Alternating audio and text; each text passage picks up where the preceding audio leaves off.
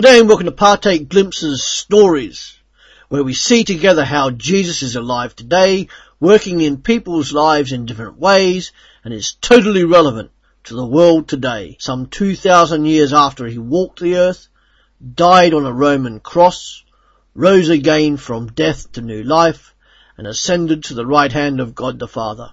Today we welcome back once more Jim Ellis, an experienced pastor, and he'll be relating to us a situation where God undoubtedly helped someone and showed the relevancy of Jesus Christ to them. So over to you, Jim. I remember it well. It was a Tuesday evening and I was preaching from John's Gospel, and I'd come to the verse in John chapter 3, "You must be born again. Except a man be born again, he cannot enter the kingdom of heaven," the kingdom of God.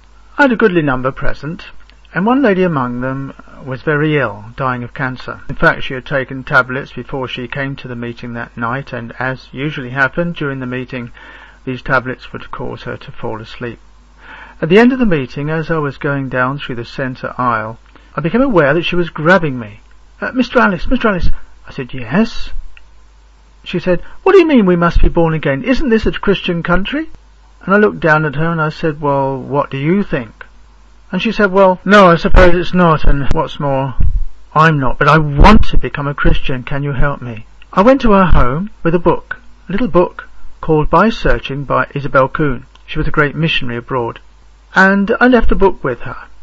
And at that time she said to me, "You know something, Mr. Alice, I can't yet call Jesus my Lord." I said, "Okay, I'll pray for you."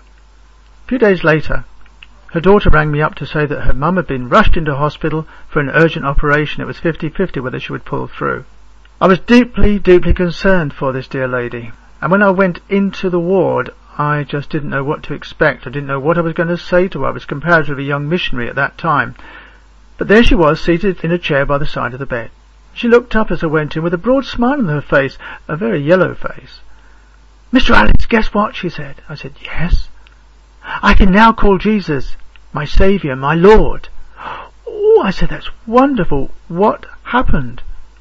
Well, I was reading through the preface of this book, By Searching, and the writer was explaining how she'd been going through like a fog, a misty flats, she called it, and suddenly everything cleared and she could understand. She said, "Now I understand who Jesus is, what he has done for me, to die on that cross to save me from my sin.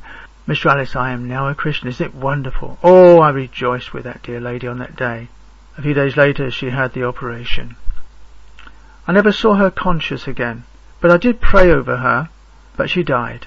But praise the Lord, she went to heaven. She was saved, as it were, in the nick of time. I attended the funeral, and I was so glad that she was now with the Lord. All I was looking at was a casket with a body in, but her soul was safe and secure with Jesus. Yes, Jesus is alive.